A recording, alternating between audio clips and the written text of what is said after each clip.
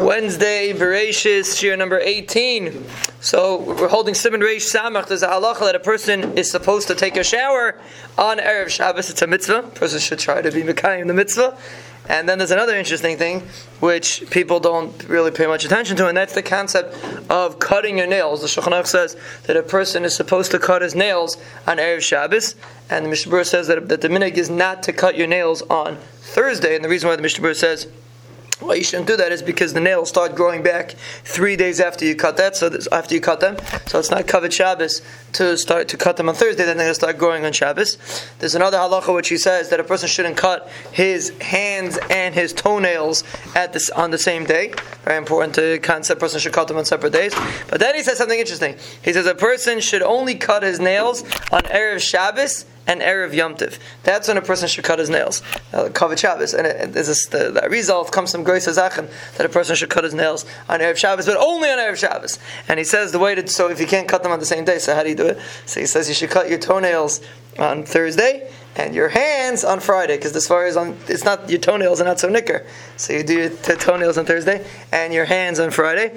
And he says, and there's like a din that a person is supposed to cut his nails. I mean, even if you're busy, you should try to make sure to cut. It's part of Kavod Shabbos. A person should cut his nails on Erev Shabbos. And even they bring from the Paiskim, let's say Yom Tov falls out in the middle of the week. So he already cut his nails on Erev Yom Tov. He should cut them again on Erev Shabbos, because there's a din to cut your nails on Erev Shabbos. And if there's a reason why you can't cut on Erev Shabbos, for example, let's say it's Rosh Chodesh, which he actually brings later. Mishnah Berurah brings that on Rosh Chodesh, the minhag is not to cut your nails or to take a haircut. Now minhag, he doesn't say minhag. So Yehuda Achas, it says the person shouldn't cut his nails, shouldn't take a haircut on Rosh Chodesh, even if it falls out on Erev Shabbos. So in that instance, that a person should cut them on Thursday. Now he says that now are you allowed to take a haircut on Thursday? That's because we said cutting nails on Thursday is not proper. But taking a haircut on Thursday is a discussion. If a person doesn't have the ability to take a haircut or to cut his nails on Erev Shabbos, he's allowed to cut his nails on Thursday if he's stuck. Another important halacha is a person when he cuts his nails, he has to make sure. Mishnah Berurah brings it over here because that's when everyone cuts the nails on Erev Shabbos. So he says you have to make sure not to throw it around.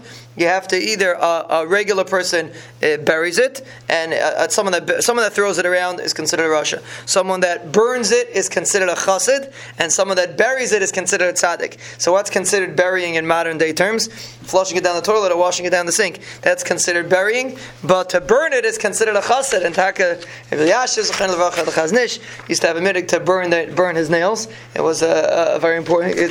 There's a reason why you're considered a chassid when you burn them, but they used to be makbid to burn them. But the point is that a person should make sure that it's in a place where women walk around. You have to make sure the nail doesn't fall, because chas v'shalom isha that's mubaris could lose her child if she steps over where a nail is.